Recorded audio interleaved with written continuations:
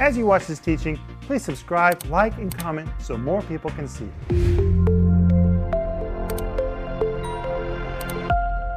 Welcome to Home Group. This is Rick Renner, and tonight I'm here with Denise Renner, Maxime, and Joel Renner. Welcome, guys, to Home Group. Thank you, Rick, and Home Group. Welcome. We're so glad that you're with us, and we just want you to take in everything that we're learning about the rest of the story. But hey, if you need prayer, let us know how to pray for you. Just write us prayer@renner.org, or you can call us 1-800-742-5593. We'll call you back, but we would love to pray with you. But tonight, we're going to see why God chose Joseph. Last night, we looked at Mary. But hey, Joseph is a big part of this story. And people really focus on Mary. But think about the assignment given to Joseph. He was the foster father of the Son of God. What kind of a man was him that God would trust this man with the biggest assignment ever given to any man in human history? Why did God choose Joseph? Was there a reason, or was this just random choice? Did God just throw names into a bag, shake it up, reach in like a lottery, and say, I'll choose Joseph? No. God doesn't do anything like that. That's silly. That's nonsense. God is logical. God is very predictable in how He works. And tonight we're going to see reasons why God chose Joseph. And my friends, God wants to choose us. He's looking at us. God is observing us to see if we're ready for another assignment. Joel? The Bible says that God looks to and fro all over the earth for people He can trust. That's right. And when we go to the book of Job, God says, did you see my servant Job? I mean, God is looking for people He can trust with big things. Amen. And one of them, of course, was Joseph. Well, let's begin tonight with a myth about Joseph.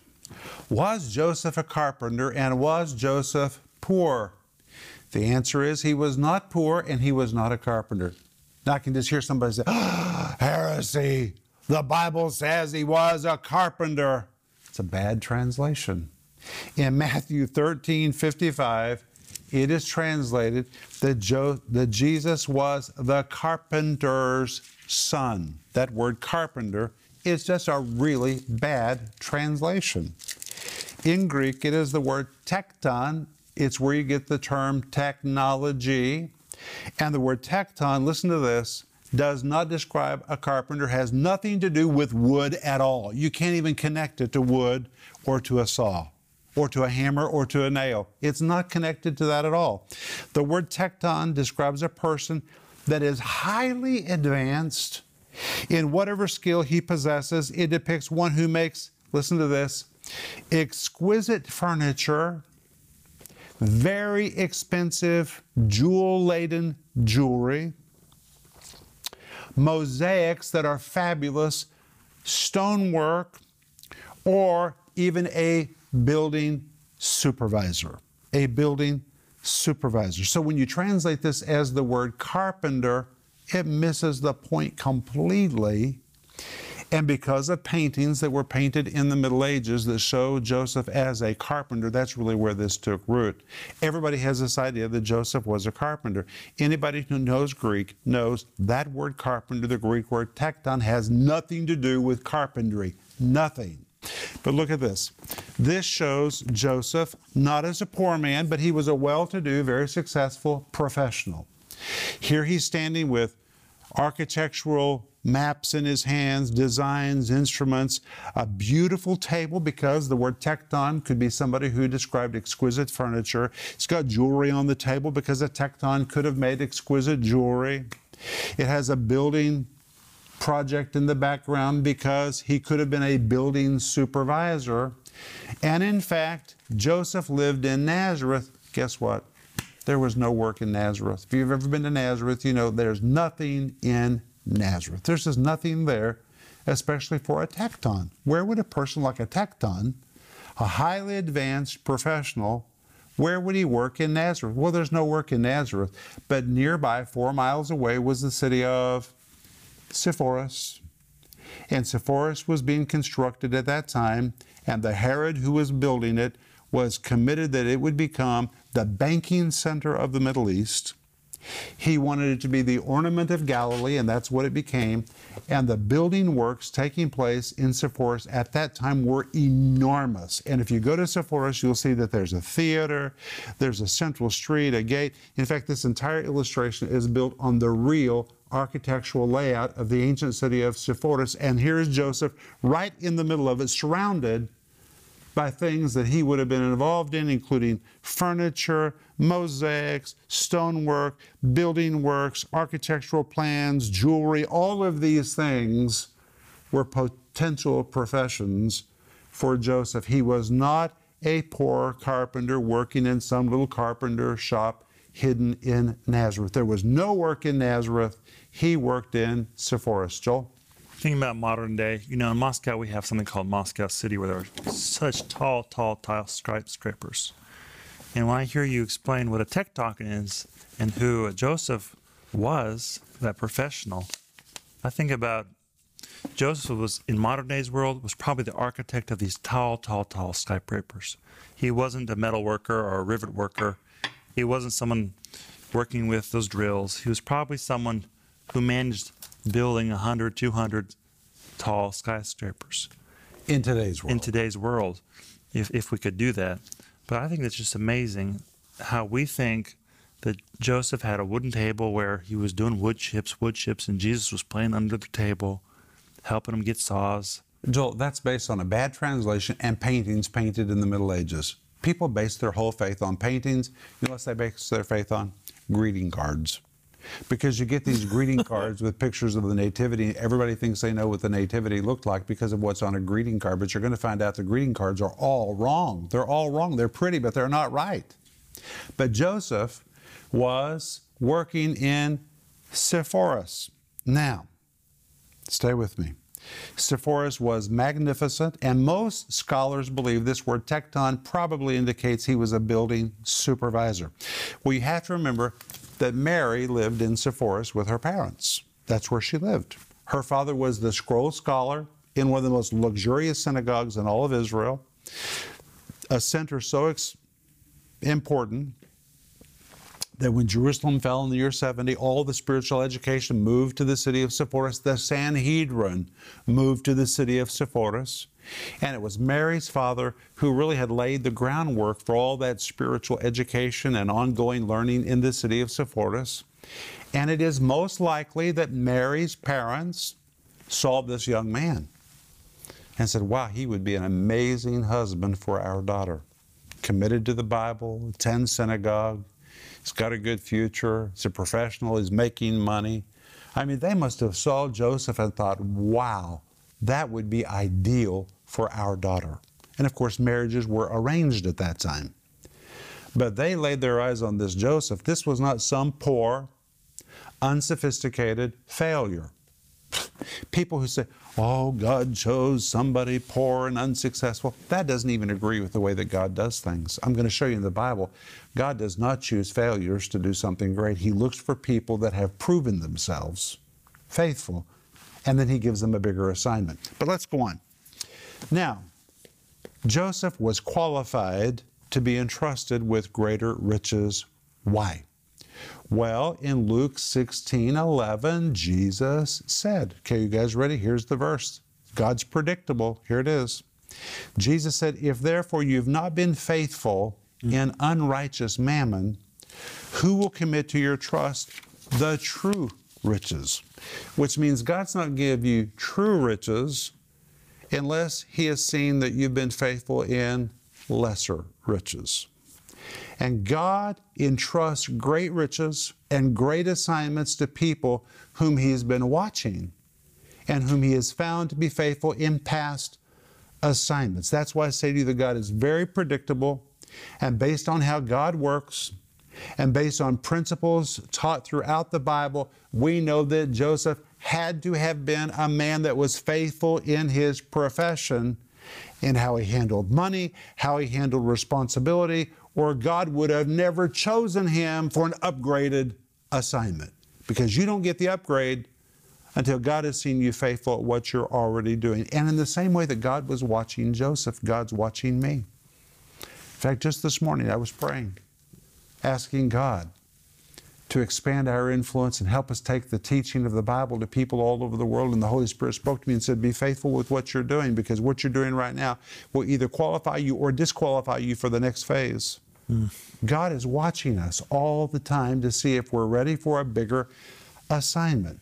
And I have to ask, what does God see when He looks at you? It's a very important question.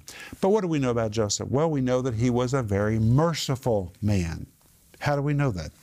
Because Matthew 1:18 says, now the birth of Jesus Christ was on this wise, when as his mother, Mary was espoused to Joseph. Before they came together, she was a child of the Holy Ghost. So they were in this one-year engagement when they were training and preparing for marriage.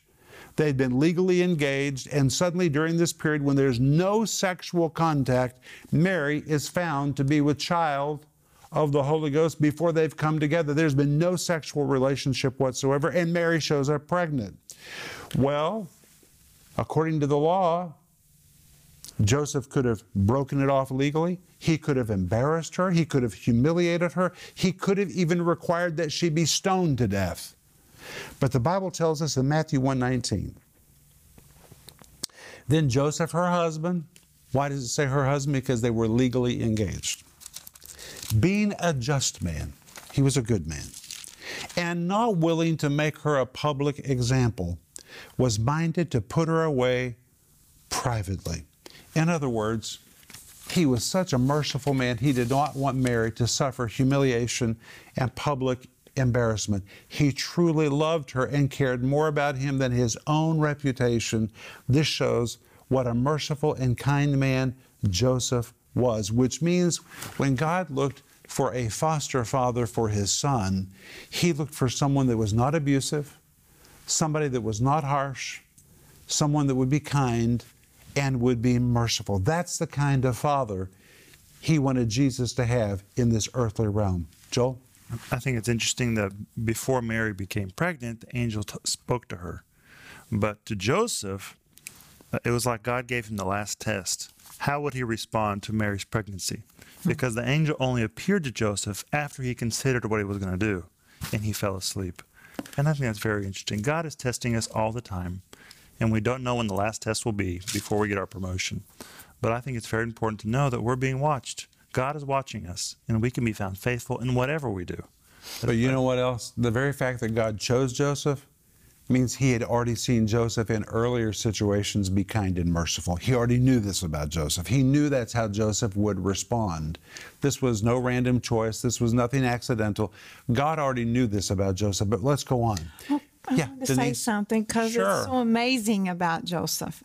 I mean, Joel already pointed it out, but in verse 24 of Matthew chapter 1, then Joseph, this is his first encounter, supernatural encounter. Can you hold on to that? Because we're going to get to that in just a moment. I really want you to save that. I don't want to get this out of order. Oh, okay. I'm sorry, Denise. Oh, no problem. Let's go to Matthew 1:20. And in Matthew 1:20, we see that Joseph was spiritually attuned and he was obedient to God. That's what you're going to talk about. But let's cover this first. Matthew 1:20.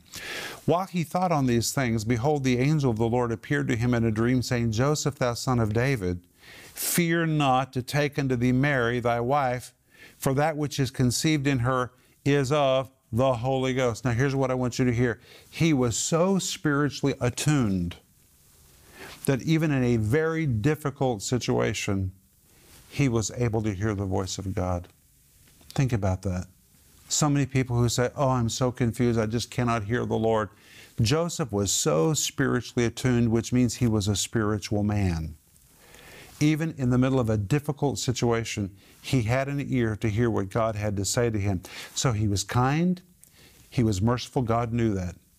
He had heard God speak to him at earlier times in his life. That's why God knew he would have an ear to hear right now. God knew all of this about him because of previous experiences. But wait, now we go to what Denise wanted to say in Matthew 1:24 and 25. When Jesus woke up, he did what the angel of the Lord commanded him and took Mary home as his wife. But he had no union with her until she gave birth to a son, which means he wasn't just open-eared to hear the Lord, but he was quick to obey. Denise. In studying this, I was just thinking about Joseph one day, about how tuned, you said that word, Rick, but how tuned he was. It's like the Lord says this, and he goes, whoosh, and then the Lord says, take your child and your wife and go right now. Whoosh.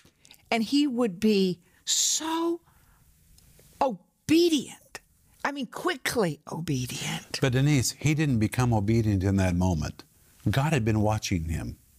God already knew he was kind. God already knew he was merciful. God already knew he had an ear to hear because he had been listening. God already knew he would obey. God knows all of those things. That's what qualifies us. And Rick, we are practicing for a bigger assignment every day. Every day. Every day we're practicing for a more difficult assignment. But let's go on. You guys got your Bibles? Go to Matthew chapter 2, verses 13 to 14.